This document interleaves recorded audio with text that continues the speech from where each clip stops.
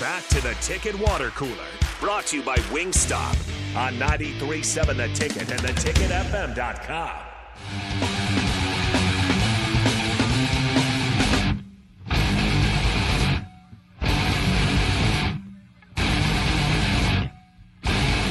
We are rocking out again here on the Ticket Water Cooler on 93.7 The Ticket. Rico is hopefully going to be ready for this segment a little bit more hot than he expected. I was from not. Those wings. I forget what wings Taylor said that he got, but I just, I picked them out, I put them on my plate, so I had some sauce on my fingers, licked my fingers, and all of a sudden my mouth was on fire for a second.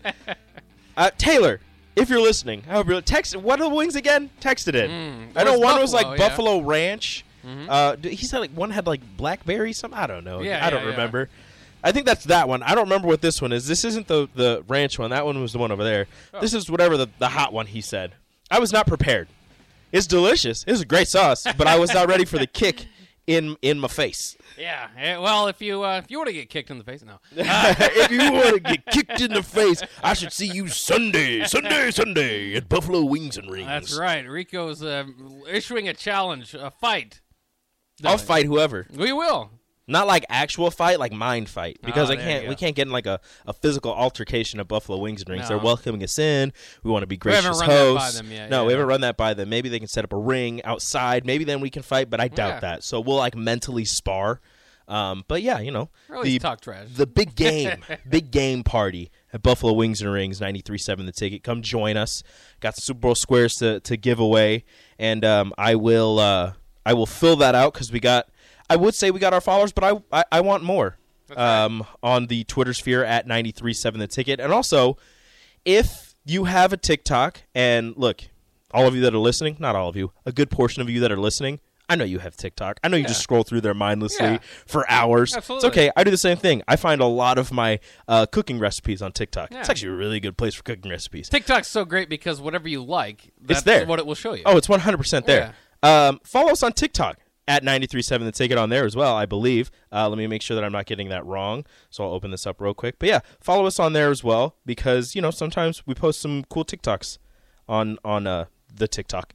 Yeah, we're learning. We're learning as a station how to talk. 93.7 The Ticket on the TikTok. I'm going to keep saying the because it's just fun to say. We're at 795. Get us to 800 during this show. Yeah. Get us to 800. TikTok, 93.7 The Ticket. We'll do some TikTok dance. Or TikTok dance. Bach will do a TikTok dance that we will post. There we go, yeah. If you get us to 800 before the end of this show. It's got to be an easy one. I don't know how to dance. We'll figure it out for you. Even what is that, flossing? That was like from 2014. I still don't know how to do I'll teach you how to floss. You know how to floss? A little bit. Not as fast as like some of the people, but I can floss a little bit. Yeah, you get a little bit to it. Like you said, Sunday's watch party, Buffalo Wings Ring, 68-0. Game starts at 5:30. We're raffling off all sorts of prizes, so you want to get down there a little bit early because it fills up pretty quickly. Also on the show today, we have to try, and I shouldn't say have to, we get to try some Beatrice Bakery chocolate-covered fruit squares. Is the milk chocolate one still here? Yeah. Did you have one of those yet? I've had the white chocolate, and I've had the dark chocolate now, so I think... Here, I'll give you the milk chocolate. I'll try a dark chocolate. I might try a white chocolate later. Oh, white chocolate was my favorite so far, so I'll try this milk chocolate one. I believe we have a few milk chocolate ones here in studio if you want to get those. If you're interested in the white chocolate or dark chocolate as well, you should be, especially with, of course, a certain holiday coming up. Yeah, you might want to check your schedule there. You can go and order that off of Beatrice Bakery, their website there. So we will try these. So far, I haven't had anything that have disappointed me yet. I'm going to go with milk chocolate. What do you have, dark chocolate? I got the dark chocolate right here. Take a bite. Check out these. Check out this beautiful chocolate skills from the Beatrice Bakery folks. Not the biggest fan of dark chocolate, but I'm going to do. I like just the chocolate covered fruitcake squares are fantastic. So I don't think I can go wrong. Oh yeah. Yeah, see, that's the same way. I don't like the white chocolate one more than the dark chocolate one for anything other than I like white chocolate or the dark chocolate. But delicious. This is pretty good. I'm a big milk chocolate fan. This is actually really good. Oh, yeah. And look, dark chocolate is good for your heart, or so I've been told. I don't know if it's actually true. I don't know. I don't trust a scientist. I do trust a scientist, but still. You know what I heard is that the one glass of wine is good for your heart. That's like common thought. That was from like a study in the 80s. I guess that's been disproven, and that no level of alcohol is No, good it for hasn't. you in general. No, I don't believe that. I don't do one glass of wine, but I was going to start at some point. I'm going to do it and just tell myself it's healthy. Well, They never said how big the glass had to be. I just saw it on the internet, so I don't know if it's true or not, but I guess that's... I was on the internet? Obviously, you can believe it. Yeah. I saw it on TikTok. See? There you go. 93.7 the tickets No, I did not. But you just did a great You know what I did see on the internet, though? What's that? I saw that Keisei Tominaga was going hard. Oh, he did, didn't he? He was in his bag of tricks. He was hitting threes from, regular 3-point distance. He was hitting threes from the logo. I think he hit one, maybe two. He pump faked a couple times, got the crowd kind of standing up, and then passed out of it. And then his ability to move without the ball is just fantastic, and the speed at which he gets a pass to his chest underneath the basket and tosses it up is fantastic. There's no way you can block it. Like, he's so fast with it. When you could see him developing, at certain times, especially last year, if you take out his 3-point game, he was pretty much out of the game. Now he's worked on, especially kind of, driving, getting his own shot. Cutting has been just beautiful, and how well it works with Derek Walker. So he's finding different ways. If you try to take away, you scout him well, you try to take away the three. That's not all he can do. And again, I think that he needs to be a guy that gets up 12 shots a game one way or the other. If he's 0 for 12, if he's 10 for 12, I think that even if he's a big part of the scouting report coming in for the opposing defense, it's going to open it up from other guys, especially now that he's kind of become, and it's weird to say this about such a smaller guy, but he's kind of a 3-level scorer because he finishes so well at the rim in unique ways. And he's just one of those guys. I don't want to say he's like at any time.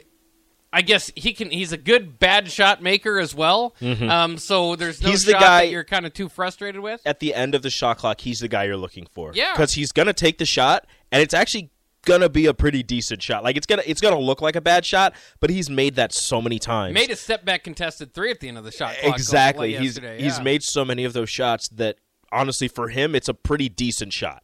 Yeah. But as you said, kind of a 3-level scorer. I really think the 3v3 Olympic basketball really helped him in his ball handling and his ability to finish around the rim. You're not going to ask him to run the offense. You're not going to ask him to do all of that. But what you can do is get him the ball, let him go to work a little bit, and he'll be able to drive past somebody, get to the rim, and if he's not going to, lay it up off the, kiss the glass with a really high arcing layup, he'll be able to get the ball to somebody cutting underneath or Derek Walker, who's waiting underneath in the paint, who's also a fantastic finisher around the rim. Well, it's interesting, too, that you said that because I hadn't thought too much about his ball handling ability because he can get his shot, he can create his shot. But he does seem a lot more effective, at least opening up Nebraska's offense, too. You could see the attention that he got after hitting a few of them and running around the cuts. I mean, he's a danger when anytime he's cutting, anytime he's running up around the top of the key. So, even though he may be one of their best ball handlers, and they don't really, you really use him that way, and probably just because of what we're saying, he's so effective as an off-ball player that you have to be worried about all game long. So I'm interested to see how much. I mean, he was inserted back in the starting lineup. Such a great sixth man because he can kind of provide you with that spark of offense if he has it that day. This team is where they're at. They need his offense on a daily basis, or they at least need him to be even getting at least attention on the offensive side. So, well, somebody that really helped, not in the scoring column, but just overall his game helped Nebraska to that victory. Jamarcus Lawrence. Oh, absolutely. He finished with 10 and 9, almost a double-double for the freshman. But the 3 that he hit towards the end of the game, just the massive shot that he hit, and his ability to, kind of run the offense when Sam Griesel's out of the game is really remarkable. He's doing a fantastic job for a true freshman being inserted, playing a decent amount of minutes with the 2 massive injuries that Nebraska suffered. Jamarcus Lawrence's kind of emergence in this game is a really welcoming sight and something that gets you a little bit more excited for the future. The rest of the season maybe, but the future. And I did see a fun little stat. I think it was back in Nebraska made the tournament in 2014, right? Okay. So in 2014, February 6th or February 5th, Nebraska got their 11th win. They went on to make the tournament. February 5th, Nebraska gets their 11th win. Not saying, and this was, I don't remember who the tweeter was, but I did see this. Not saying they're going to make the tournament, but, Don't close the door on it. Anything is possible. Yeah. Well, they've got several games left. I think it is down to 6 or 7 games left. None of them are top 25 competition. As we know in the Big Ten, the logjam at third place right now is beautiful. There's like 6 teams at 7 and 5. The Big Ten has a lot of good teams, no really great teams. I mean, Purdue lost this past weekend, remained at number 1 in the AP top 25. Because everybody else Because lost. there are no great teams in college basketball, right? It's true. I think that March Madness this year is going to be quite crazy. Pretty sure like 11 teams in the top 25 lost this last weekend. Yeah. What is happening? Well, that's college. That's kind of college basketball, though. I still kind of think back to like, and it just depends on your age or whatever. When you think about the best college basketball teams, I still go back to the late 90s, early 2000s when guys that could get drafted as freshmen would stay till juniors or senior years, and you just have teams stocked up. I mean, I think about those Arizona teams, those Duke teams, those early UConn teams in the 2000s, North Carolina, Kansas, whatever teams you want to throw in there. You know, you had Nick Collison and Kirk Heinrich as seniors, or you had Shane Battier and Jay Williams and Carlos Boozer and Mike Dunn. I mean, these teams were loaded, and they wouldn't win the championship because they're facing such good. I mean, college basketball. I sound like an old guy because you'll hear from anybody. As I say that, other people are going, "Well, you should have been around for the '80s because the Big East in the '80s." And they're right. I mean, college basketball as a product, is kind of just hurt by being more of a middleman, seemingly, than college football to the NFL. It's always just kind of. It's the G League's G League. Right. And it's become more so that over the years, but it's exciting one way or the other once March Madness comes. Doesn't really matter because those days are the best days in sports in my mind. So I can't wait this year. It's just going to be a wide open field. But back to Nebraska too, though. You're absolutely right. Jamarcus Lawrence in particular. I think Keisei Tominaga, watching how he embraces this. Was this he was hot type of thing, or can he kind of carry this over? That's what you're looking at, even more so than wins and losses, if you're thinking about the future of Husker basketball, is this opportunity now for guys. And Lawrence is on that pace, all right? He's started 6 games in a row now, I think. The first, as early in the season, even these first few starts, it's kind of like he's there. You can kind of see in the future he might be something that'll. And now he's developing into not, like I kind of said it this way, this game in particular was kind of that way where it was like, he's not a starter because of injury. He looks like he should be a real starter. I mean, he's got the goods for it. So I'm interested to kind of see how he does. Guys, another guy, Sam Hoiberg. I mean, I know he's a walk-on. He's the coach's son. Yeah, and all you want to say he's a walk-on. He's a coach's son. That's the only reason he's playing. But he's actually playing really well. He played the most bench minutes of anybody. Part of that might be due to Wilcher and Breidenbach struggling a little bit, but he's taken that role on. And again, I don't expect him to play 20 minutes a game. He's made the best of it. But yeah, absolutely making the best of his opportunity. And another guy that offensively, interestingly enough, I feel pretty good about him with the ball in his hands if the shot clock's even winding down because he's got a good jump shot. He can get a pretty good shot at the rim. Pretty creative finisher. He's made enough threes where he's a threat where his pump fake might get them up in the air, and he's not going to drive to the rim and try to get up among the trees. He's going to take a couple steps in. He's going to hit the mid-ranger because that is also butter. And, I mean, an excellent steal there late that pretty much all but closed it, too. With him and with Keisei, their height, their, just kind of stature overall is gonna hold them back defensively in, like, one-on-one battles or whatever. Sometimes you have to hide them in zone defenses. But in any case, doing the best with what they have and beating a Penn State team, almost knocking Penn State off the bubble is kind of how a lot of people are reading it because this is a good Penn State team. This is not just your normal victory over the bottom of the Big Ten. And they actually, I don't know if they played their best game, but I mean, Seth Lundy was hitting everything. Seth Lundy, 8 for 15 from the field. All 8 were 3-pointers. Yeah. Andrew He Funk, also 4 threw for in 8. 7 rebounds, finished with 24 points. Funk 4 for 8 from 3. Jalen Pickett could be an All-American type. Jalen Pickett almost with a triple-double, 7 and 7 rebounds and assists and 15 points. They played a really good game, and it was a pretty clean game. Not a lot of fouls called in this one. Penn State had 15. Nebraska finished with 6, which, if you want to look into that as a Penn State fan, how could that be? There's so many. It was a pretty clean game all around. Not a lot of free throws shot, except for, obviously towards the end when Penn State started fouling close to 2 minutes left in the game to try and get back into it.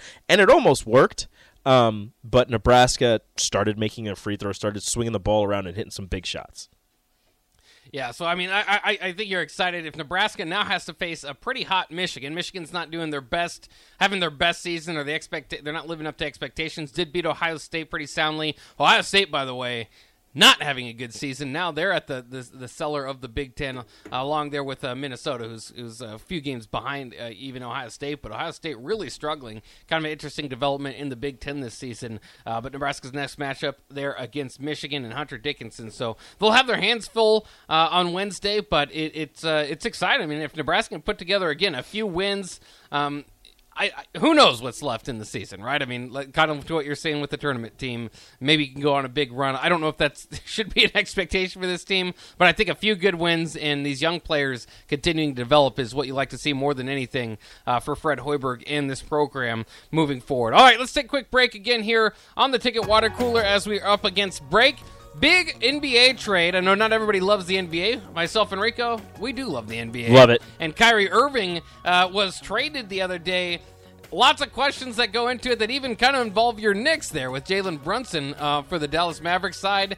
So we'll kind of break down that trade, and we'll invite Nick in. He's not as big of an NBA guy, but I'm sure he's got some takes on that, and we can also get to plenty other stuff.